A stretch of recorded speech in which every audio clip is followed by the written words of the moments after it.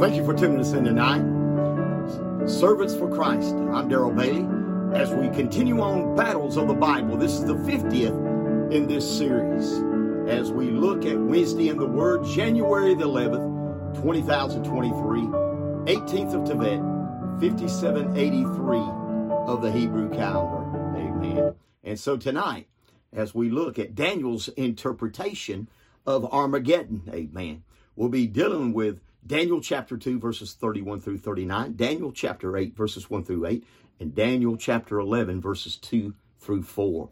As we look at tonight, how many of us have ever had a dream, and yet we could vaguely remember what it was about?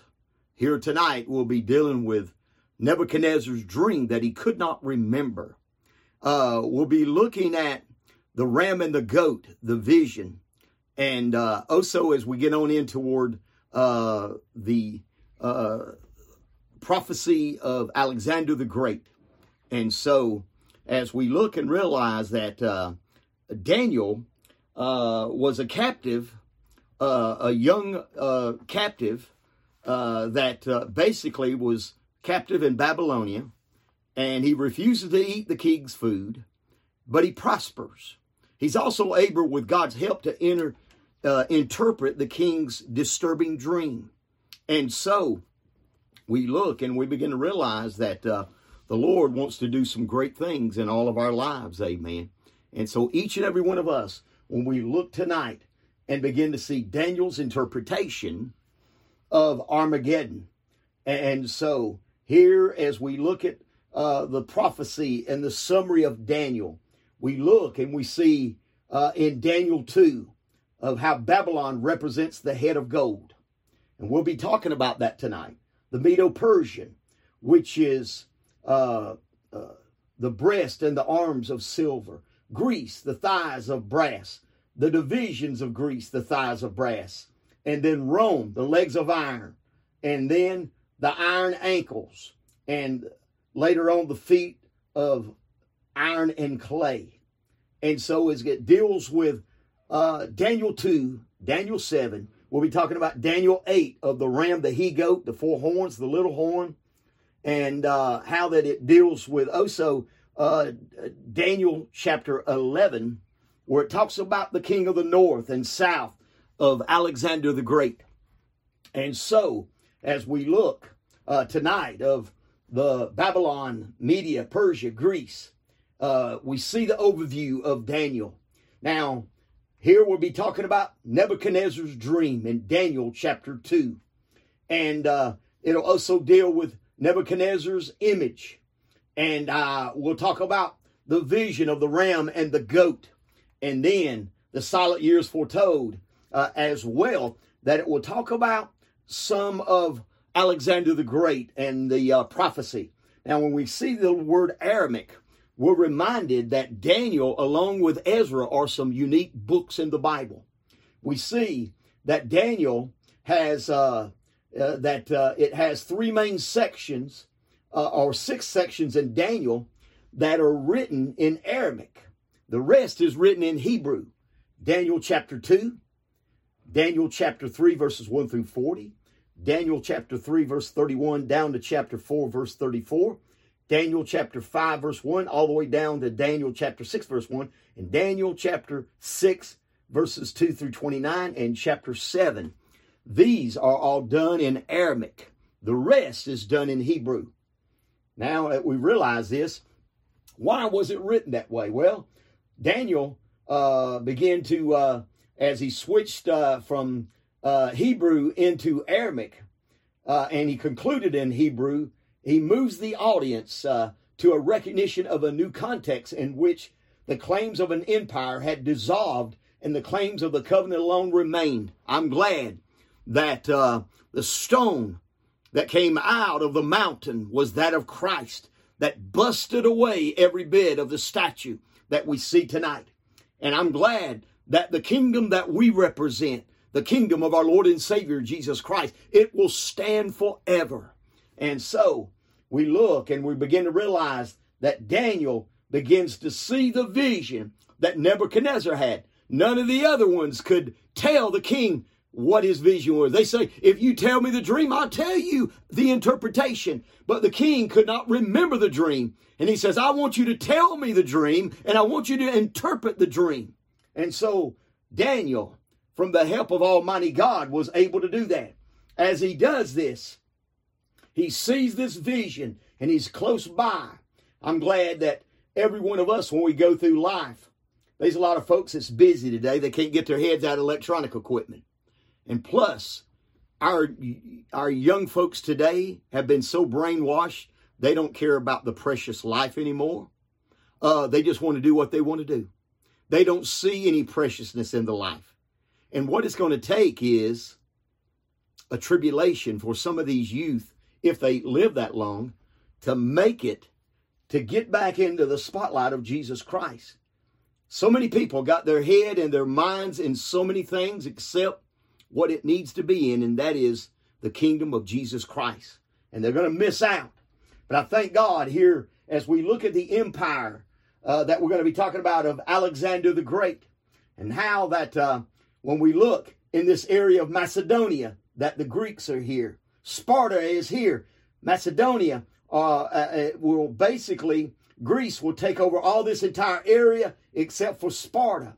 And so as we look at this, the empire of Alexander the Great, he took on not only Macedonia, he takes on all of this over into Persia, India, and Cappadocia, Armenia, all the way down into Egypt.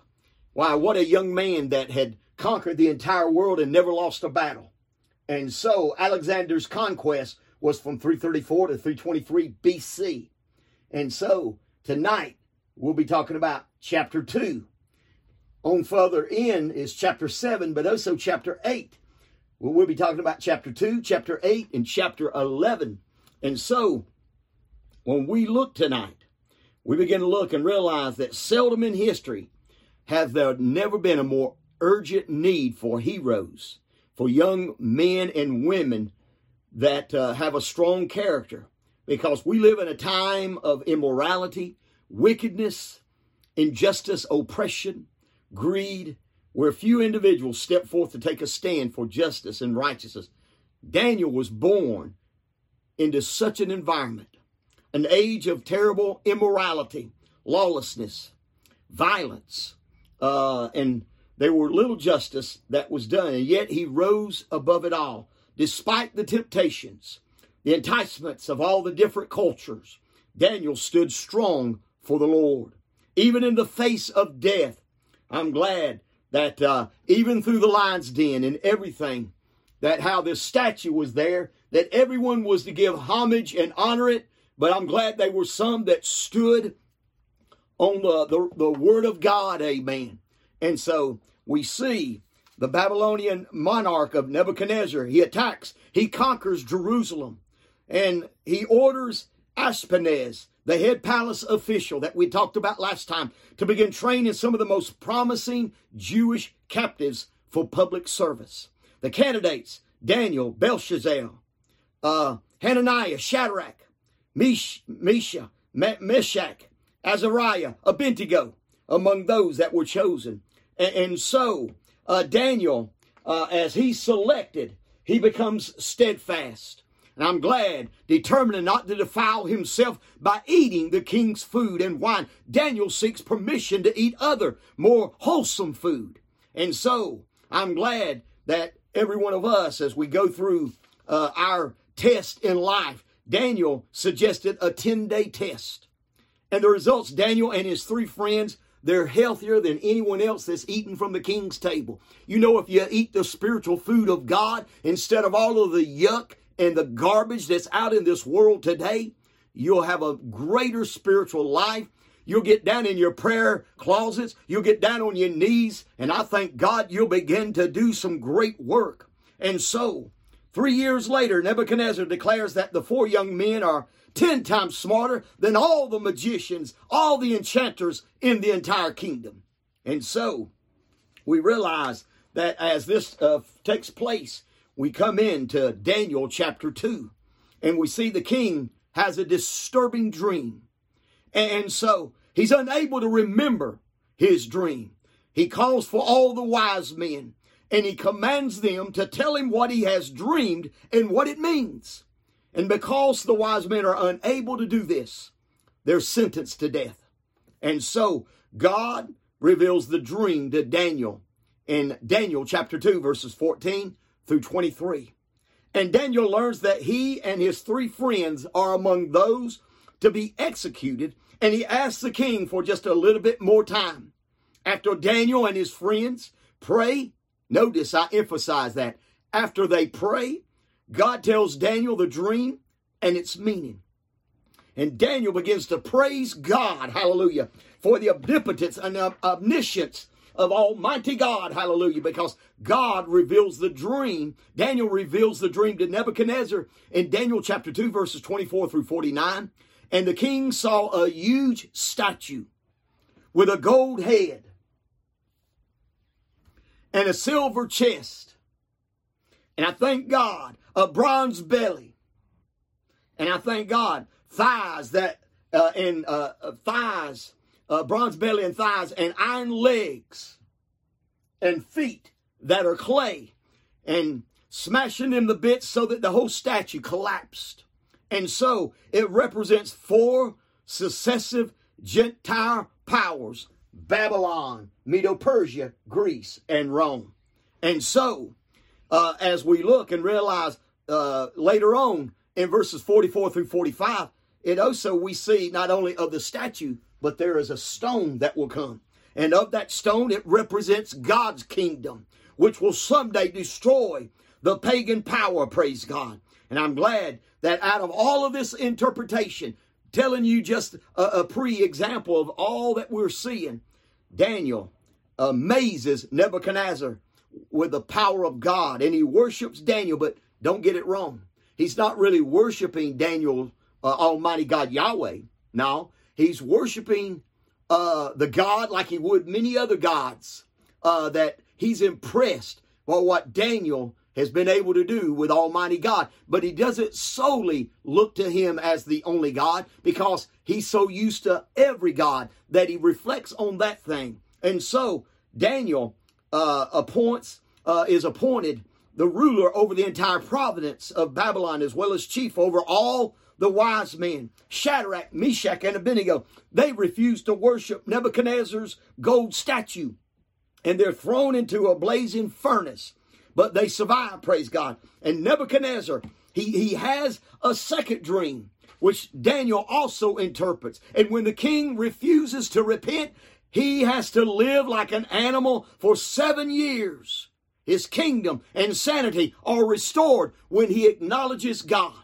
And I thank God, each and every one of us, as we go through life. Nebuchadnezzar builds a gold statue that's 90 feet tall, 9 feet wide. In chapter 3 of Daniel, the politicians, as the king summons all of the political leaders to attend the statue's dedication, when the band plays, all those present are to bow down and worship the gold statue. All of those who refuse to bow down will be cast into the blazing furnace. And so the faithful men of Shadrach, Meshach, and Abednego, they refuse to bow. And so he offers the 3 men a second chance, but they don't take it up. And he says, we'll burn if need be before we serve anything other than Almighty God. And the king's anger, he orders the young men thrown into the furnace, which had been heated 7 times hotter than usual. And I'm glad that out of the discovery of this, looking into the fire, an amazing Nebuchadnezzar sees 2 incredible things. The 3 men are still alive, praise God. And another man has joined them, and he looks like a divine being, the Son of the living God, hallelujah. And I'm glad that at the king's urging, the 3 men walk out of the fire, not even smelling the smell of smoke. Nebuchadnezzar imposes the death sentence upon anyone who speaks against God, and the 3 men are promoted to higher positions. And so we looked at as Nebuchadnezzar's dreams continue on. Daniel interprets this dream also. And I thank God as Nebuchadnezzar issues a special announcement throughout the kingdom. In Daniel chapter 4, the king testifies of God's awesome power, amen. And I thank God as he sees a large tree spreading out. He sees the tree trunk down, and a messenger, a holy one, cuts down this tree, says it represents a man who will lose his mind and will live like a wild animal for 7 years. And Daniel's interpretation that he identifies the tree as Nebuchadnezzar, who will suffer from a divinely caused insanity due to his pride. The 7 years after he acknowledges God's power, his kingdom will be restored, praise God. And so Daniel urges the king to repent and to avoid this terrible judgment. The king is corrected through insanity and the pride, refusing to repent. The king remains arrogant, boasting to all about his building of Babylon. As predicted, the king's given an animal's mind for 7 years. And upon receiving his right mind and being restored to the kingdom, Nebuchadnezzar worships, praises, honors, and glorifies Daniel's God. But remember what I'm telling you. Only as he would any of the other gods did he do that. Belshazzar sees a handwriting on the wall. He calls Daniel for an interpretation. In Daniel chapter 5, Daniel's enemies plot against him. He's thrown into the lion's den. And everybody knows the story of Daniel and the lion's den, amen, and how God began to come on the scene, praise God. And so, as the Belshazzar sees a human hand with no arm writing a message on the wall, he's filled with fear. He promises a great reward to any man who can interpret the mysterious writing, but no one is able to do so. Then the queen's mother advises Belshazzar to call for Daniel. And the king offers to promote Daniel to the third highest position in the kingdom if he can interpret the writing. Daniel spurns the bride, but offers to interpret the message without any cost whatsoever. And all of a sudden, Daniel contrasts the reigns of Nebuchadnezzar and Belshazzar. And he testifies to God's sovereignty after being humbled by insanity. And although Belshazzar spurns, he knows history, he still chooses to defy and insult God. Daniel tells the king that his kingdom will be given to the Medes and the Persians and that he will soon die. And in the attempt to escape God's judgment, the kings clothes Daniel in purple and proclaims him third ruler in all of the kingdom.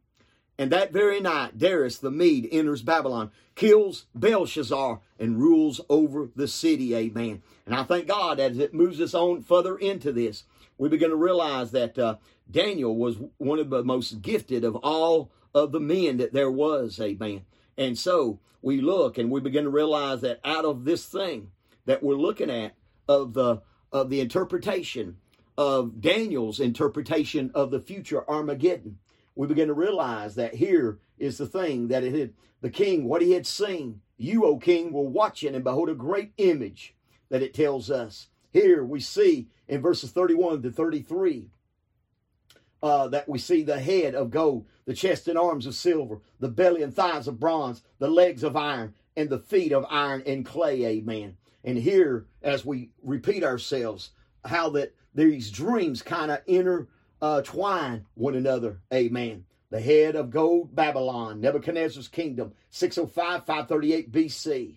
The silver, Medo-Persia, conquered Babylon, 538 BC. The bronze of Greece defeated Medo-Persia in 331 BC. And the iron, Rome, overcame Greece by 168 BC. And then we see also later on that there is iron and clay mixed together. These four metals that it talks about. And so the odd mixture of the feet and the toes, partly of iron, partly of clay. And what did Daniel say the mixture of iron and clay meant? The kingdom shall be divided. And so the feet of iron and clay, the present day Roman Empire. You know what? The Roman Empire just kind of vanished, but it ain't never been dissolved. When you look at Europe, when you see Russia, when you see everything about Persia, all of that is still the Roman Empire. Every bit of that is the Roman Empire. And so it is still in existence. And today, as everybody, even Governor Kemp is getting ready for the important meeting out in the Swiss Alps that they do every January of all the people that are concerned about the one world order of bringing everything together. And we see today, AD 476 and of today, that this is the current situation that we're still in today, the feet of the iron and clay. Remember of the 10 configurations that during the time of the Antichrist and during the tribulation, those 10 countries will come together. And Antichrist will overtake 3 of those countries. Out of the 10, it'll leave 7, and he'll do his worst of all that he's going to do during the time of the tribulation period. The 10 kingdoms that, as we refer to here, each one of these kingdoms that we're talking about.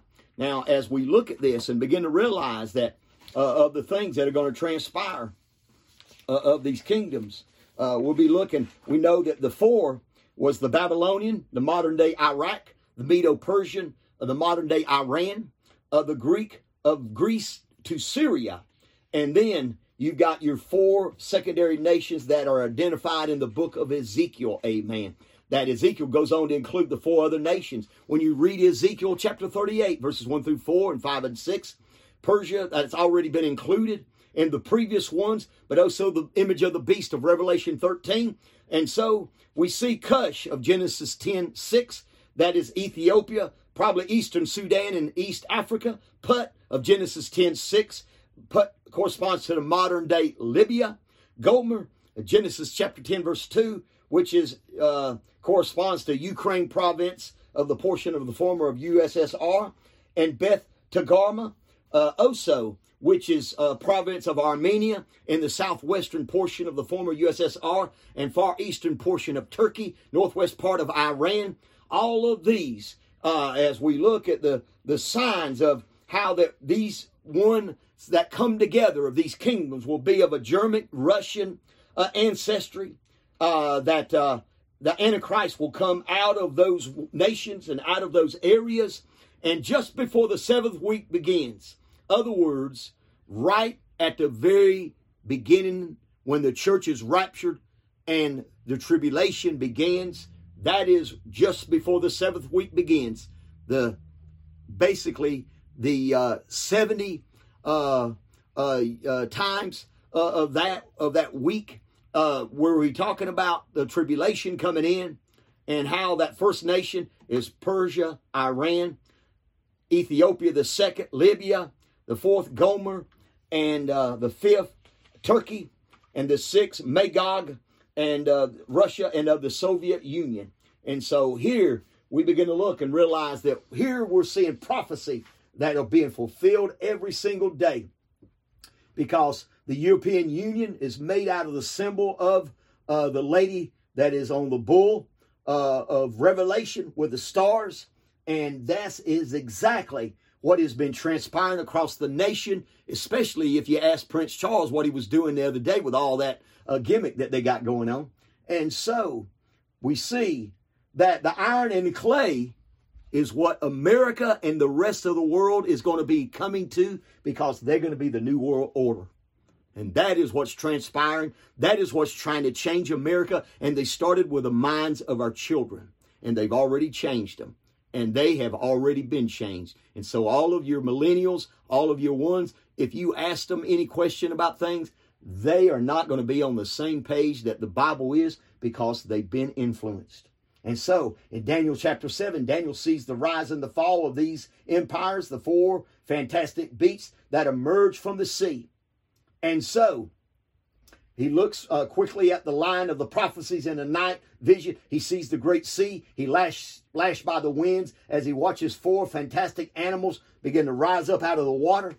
And first, the lion, the eagle's wings, and a second, like unto a bear, and so another like unto a leopard, and the 4th beast like a dreadful, terrible 10 horns of Daniel 7:7 that we see. The 10 horns of the 4th beast representing Rome that had 10 horns that did as it represents. The 10 horns are 10 kings who arise from this kingdom, and the 10 horns of Daniel 7 represent the same. And so the 4 metals of Daniel 2, symbol of the kingdom of these that we've already talked about. The iron and the clay, the 10 kingdoms, the one world order.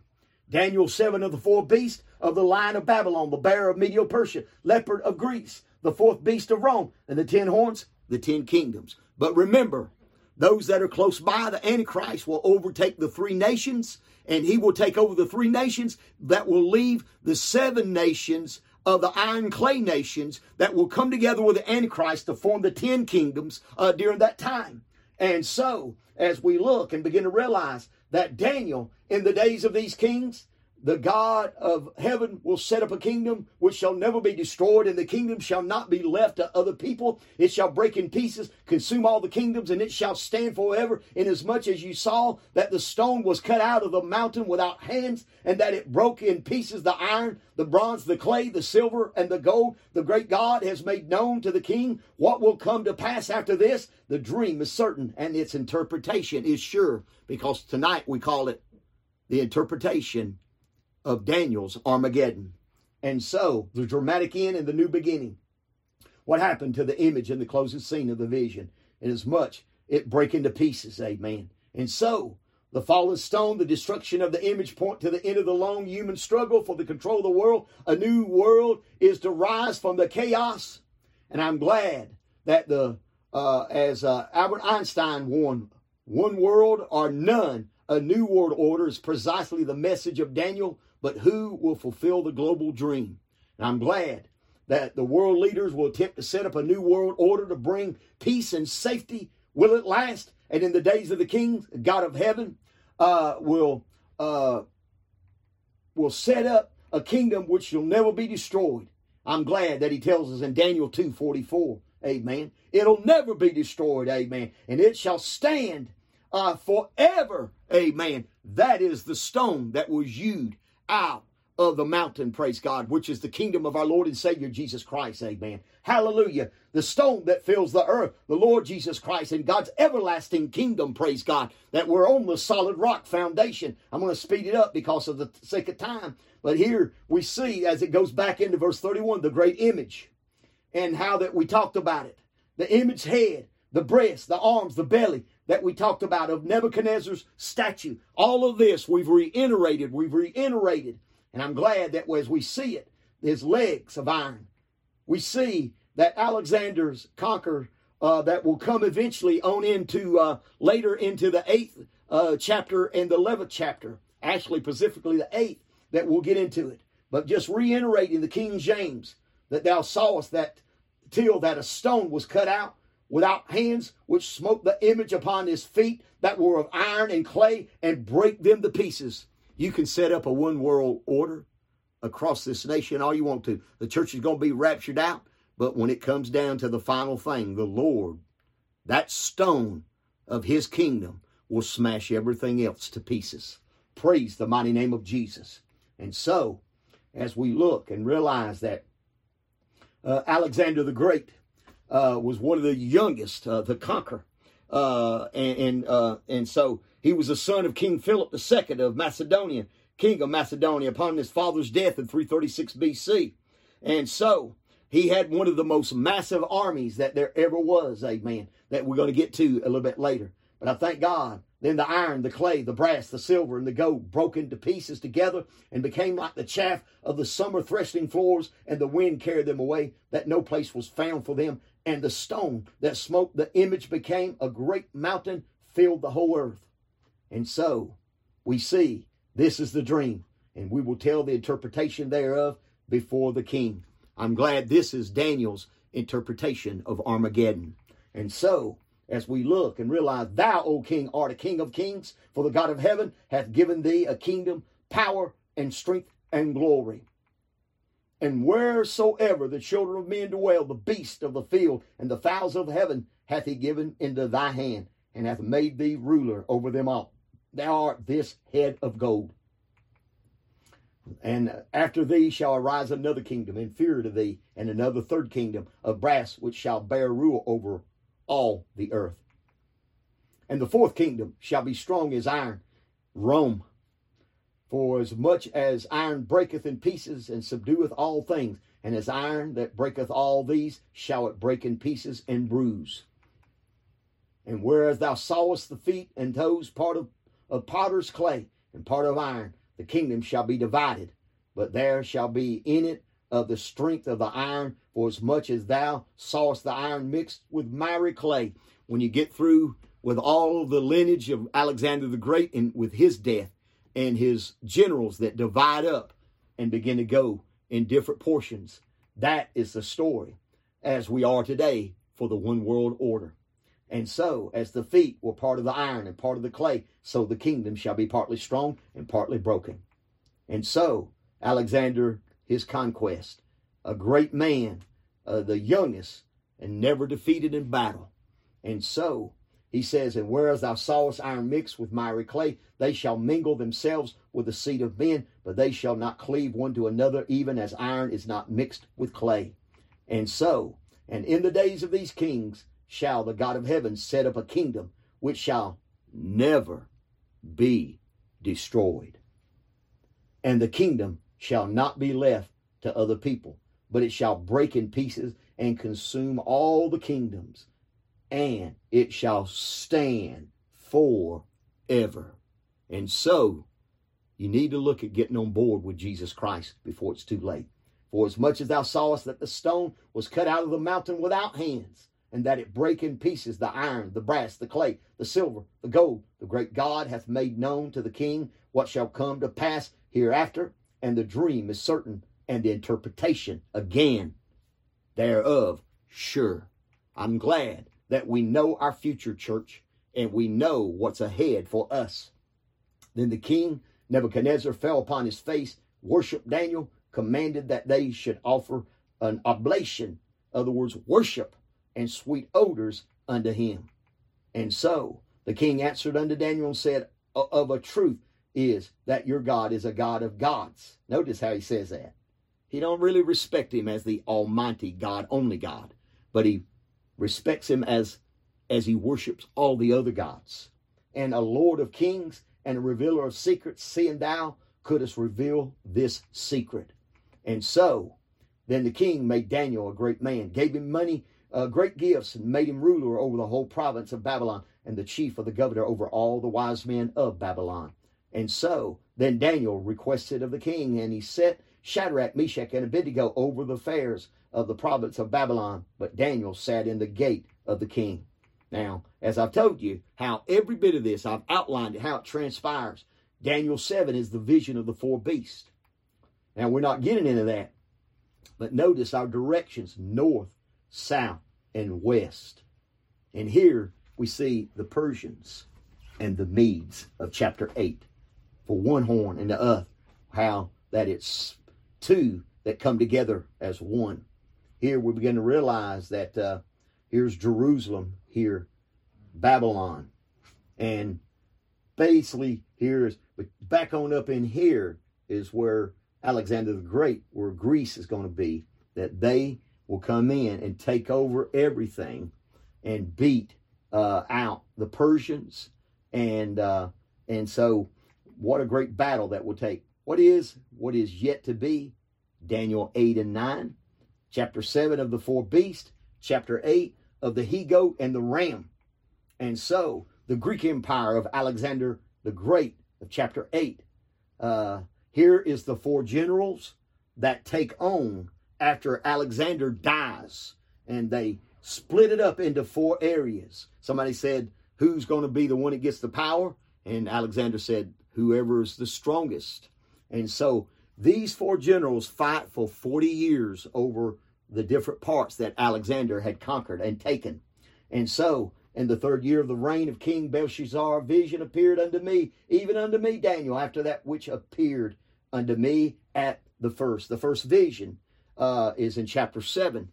The second vision is in Daniel chapter 8. Now, I thank God as we look and realize that I saw a vision, and it came to pass when I saw that I was at Shushan in the palace, which is in the province of Elam. And I saw in a vision, and I was by the river of Ulai. Daniel's second vision. Here we see Shushan and the Ulai River in this area here. That this is the dream that Daniel began to portray and see the place of the vision of the fortress. Susan, the chief capital of Persian Empire. The fortress is not part of the city, but used for the city itself. The province of Elam by the river of Ulai, flowed by Susan, and a man-made canals 900 feet wide, which connected two rivers, the Choaspes and the Coapres.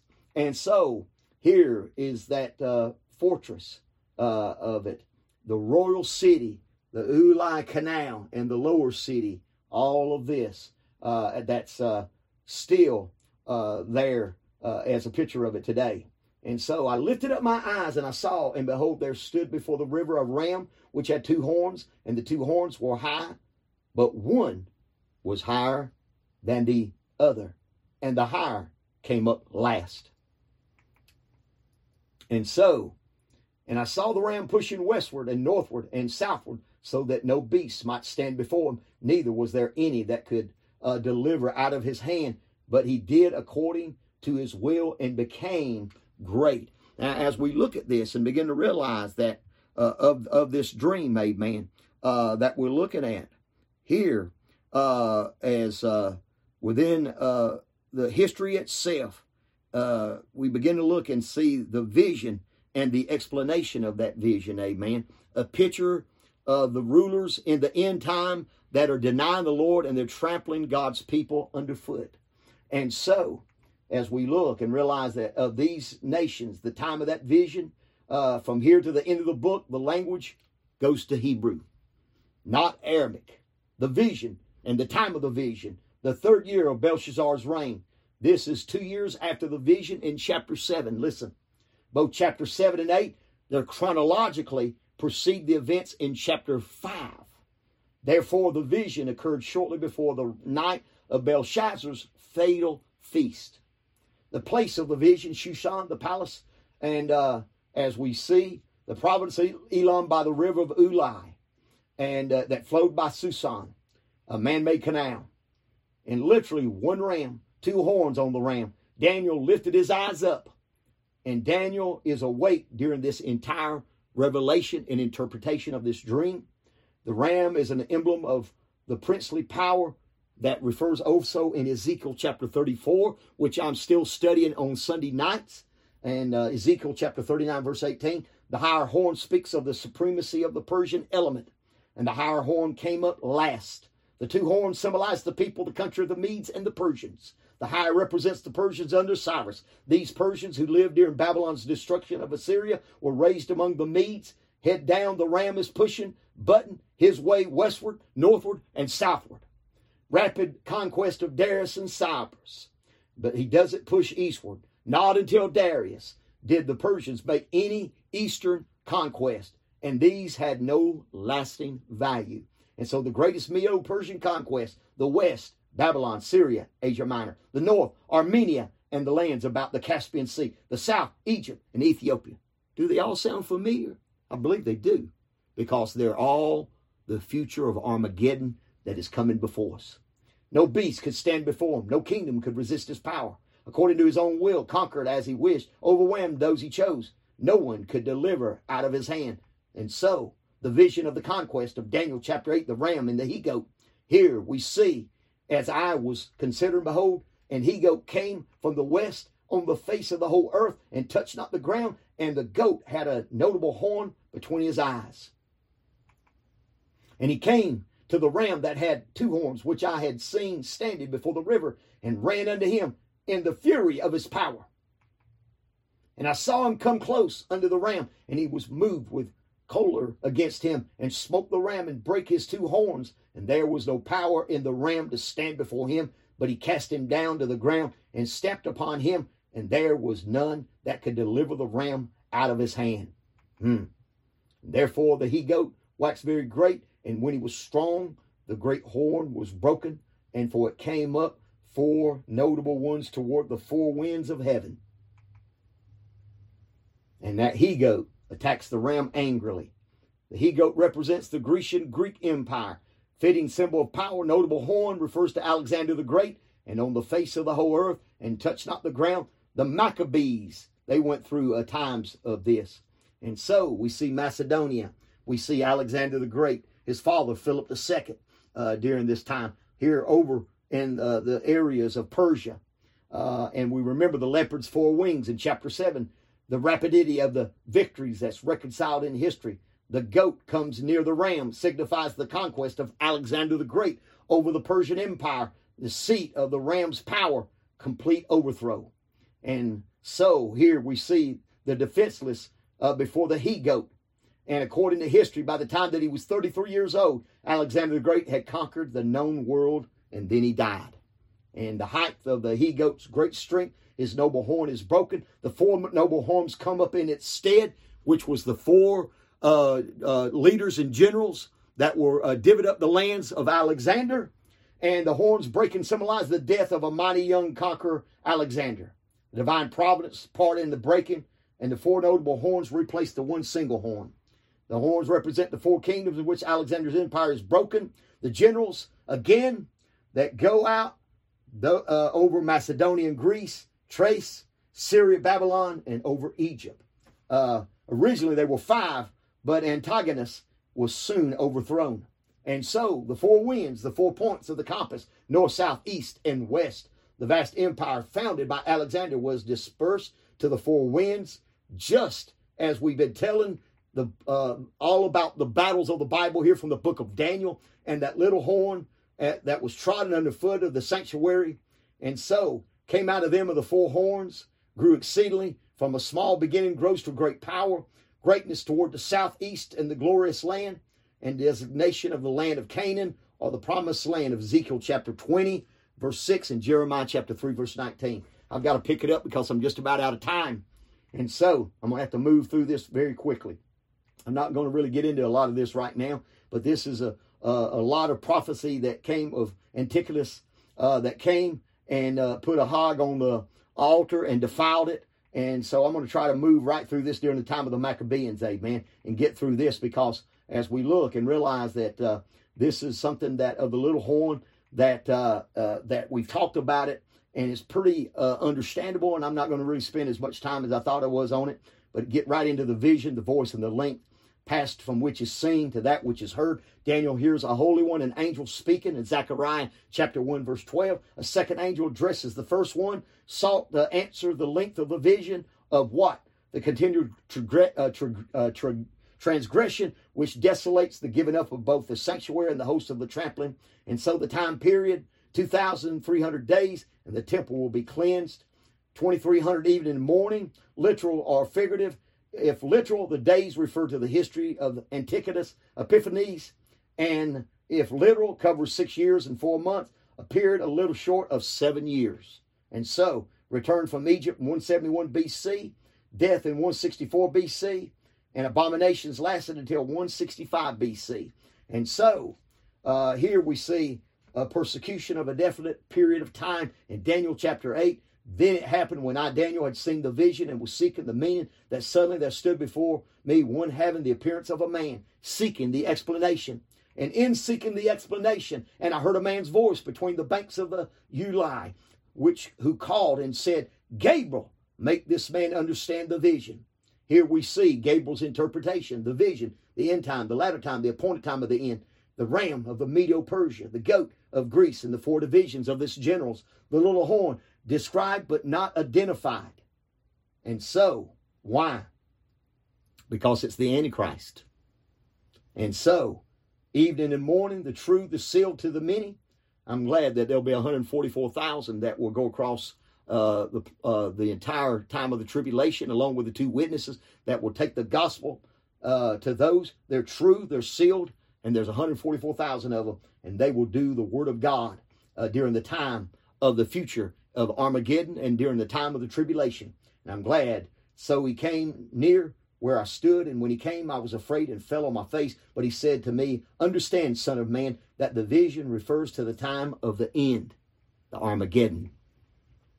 And so, now as he was speaking with me, I was in a deep sleep with my face to the ground, but he touched me and stood me upright. Gabriel. And he said, look, I'm making known to you what shall happen in the latter time of the indignation, for at the appointed time the end shall be.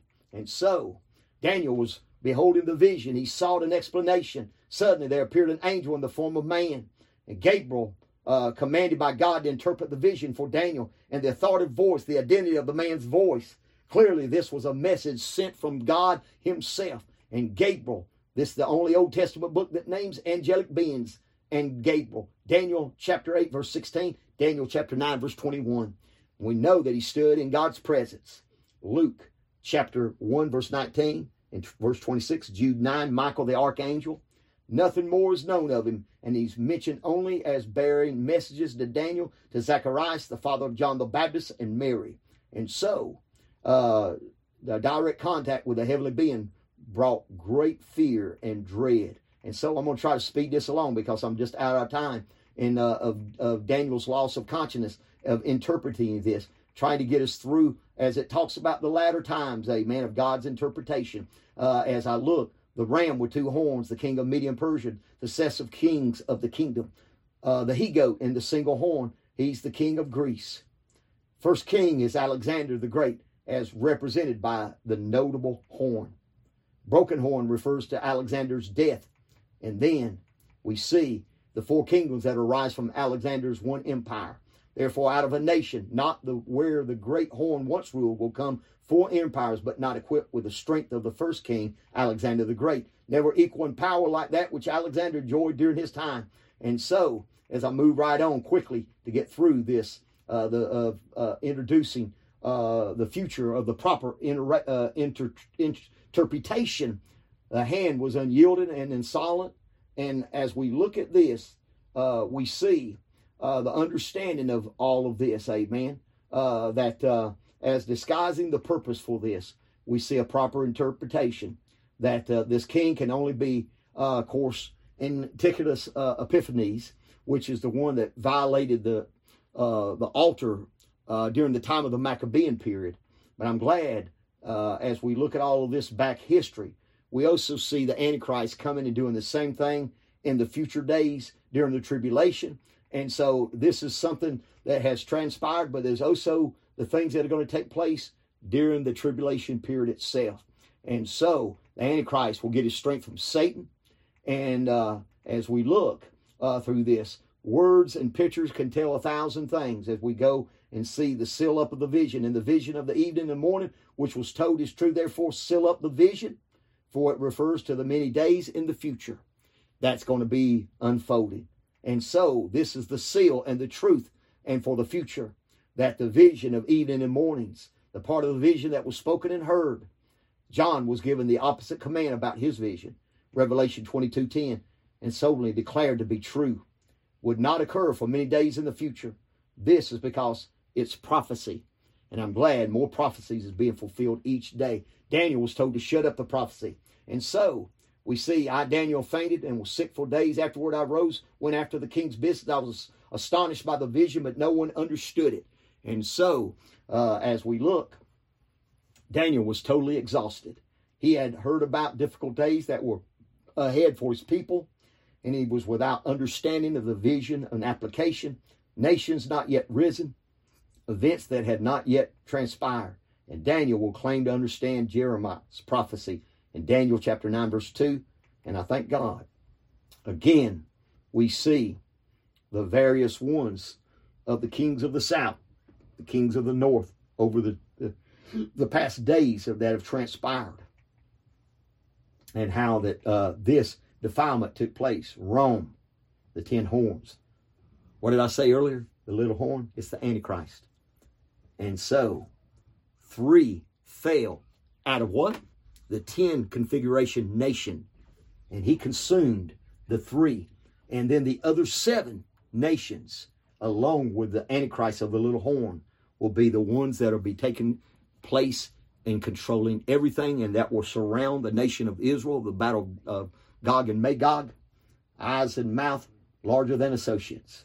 And so we see, trying to get on beyond this, the king of the north, Daniel 11, and that is the prophecies of Alexander the Great. And I'm glad as we look and realize the similarities of these, the 2 kingdoms of Greece, how that all of this transpires of the ones that came out of Alexander the Great's strength of his 4 generals, and the future of past kings that we see. Daniel 11, and now will I shew thee the truth. Behold, there shall stand up yet 3 kings in Persia, and the 4th shall be far richer than they all, and by his strength through his riches he shall stir up all against the rim of Grecia. Now, as we look and begin to realize here in these things that God wants to tremendously bless us, and he wants us to give us something that no one else has. Here we look at Daniel 11 and the most amazing details about the great empires of that time, of Alexander the Great's empire and the divisions after his death that have been predicted. Amen. And so, as we look and realize fulfilled prophecy in Daniel, such as the 70-year prophecy of Jeremiah and the 70 weeks prophecy indicating the year of the appearance of the Messiah, that were fulfilled exactly as they were predicted. And we can have confidence that God has also provided the details found in this prophecy in Daniel 11 long before they ever took place. And so the prophecy of Daniel 11 have taken place precisely as God predicted. The comparison of history, how that the end time king of the north and the end time king of the south are yet to be fulfilled. These unknown portions of the prophecy have been sealed until the time of the end, according to Daniel chapter 12, verse 4. And I'm glad of the Medo-Persian Empire to be conquered by Greece. And Alexander the Great's empire is divided.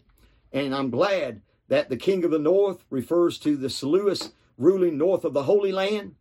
And the king of the south of the Ptolemaids, who ruled from Egypt south of the Holy Land as well. And so, and the mighty king shall stand up that shall rule with great dominion and do according to his will. And when he shall stand up, his kingdom shall be broken and shall be divided toward the four winds of heaven, and not to his posterity, nor according to his dominion which he had ruled. For his kingdom shall be plucked up even for others besides those. Even as we look at Antiochus, and as we talked about all of this in the past, and how these two generals that ended up down during the time of Daniel and the battles that they had went through, out of these four generals that were divided up of Alexander the Great that have taken place. 40 years of battling that it transpired of all of these ones. And so the north and the south, Syria and Egypt, that goes on into these many king of the south and king of the north, amen, that have fought these battles in Daniel chapter 11, amen. And I'm glad that one of these days, the King of Kings and the Lord of Lords, because not only Daniel, but practically all the Bible prophets tell us that God's kingdom will come. And this is one of the great certainties of the future. I'm going to tell you, do you have a place in the everlasting kingdom? Do you know Jesus Christ as your personal Savior? Because I'm going to tell you, each and every one of you, when we look tonight and begin to realize all of the wonderful things that God wants to do in our life, amen. Hundreds of years before Alexander began his conquest, God allowed Daniel to see into the future. The Greeks would someday rule over what at that time was the Babylonian Empire. When it finally came to pass, it looked as though Alexander was in charge, but only God has the power to remove kings and to set up kings. And he used the Greeks to establish a unified language for a large portion of the world, which allowed the Word of God to be recorded so that all people could read it. That is what I'm trying to tell you tonight. And so the missionaries were able to speak to people in diverse parts of the world. And through Alexander, God prepared the way for the message of Jesus to be proclaimed to much of the known world. And so, as we look and realize that of all the things in the book of Daniel, as we turn over from Daniel 8 to Daniel 11, that how that all of the fulfilling that has transpired of the Word of God and of the visions that Daniel began to tell us, amen. Here we look and we begin to realize that here is one of the best things that we could ever have in the coming days, because God is going to give us, as Daniel explained to the king in those days, I'm glad that nothing will break or ever take away the kingdom of God, because what did I say earlier? It will last forever. And so I'm glad of the confirmation of the wars between those generals on into the future days, that they begin to transpire, of everything that began to happen. The king of the north of Syria, Antichrist, the victories over the king of the south of Egypt, and of all of the ones that have done battle. I'm glad that as God gives us the greatest blessing, when we get ready to leave one of these days, God knows exactly what we need before we need it and at the time that we need it, amen. And so I hope and pray that as we get ready to go our separate ways tonight, that you begin to look and ask God, do I have a place in the kingdom? Am I ready when he comes back for me? Because each and every one of us, as true believers, we will be persecuted. Any person who seeks to obey God's commandments, to live rightly and godly, will be opposed by the wicked ones around on this earth. The righteous life of the believer exposes the wicked behavior of the unbeliever. And the wicked will stand against the person who truly seeks to follow the Lord. But I thank God, the Lord says, behold, I send you forth as sheep in the midst of wolves. Be ye therefore wise as serpents, harmless as doves. But beware of men, for they will deliver you up to the councils, and they will scourge you in their synagogues, and ye shall be brought before governors and kings for my sake, for a testimony against them and the Gentiles. But when they deliver you up, take no thought how or what ye shall speak, for it shall be given you in that same hour what ye shall speak. For it is not ye that speak, but the Spirit of your Father which speaketh in you.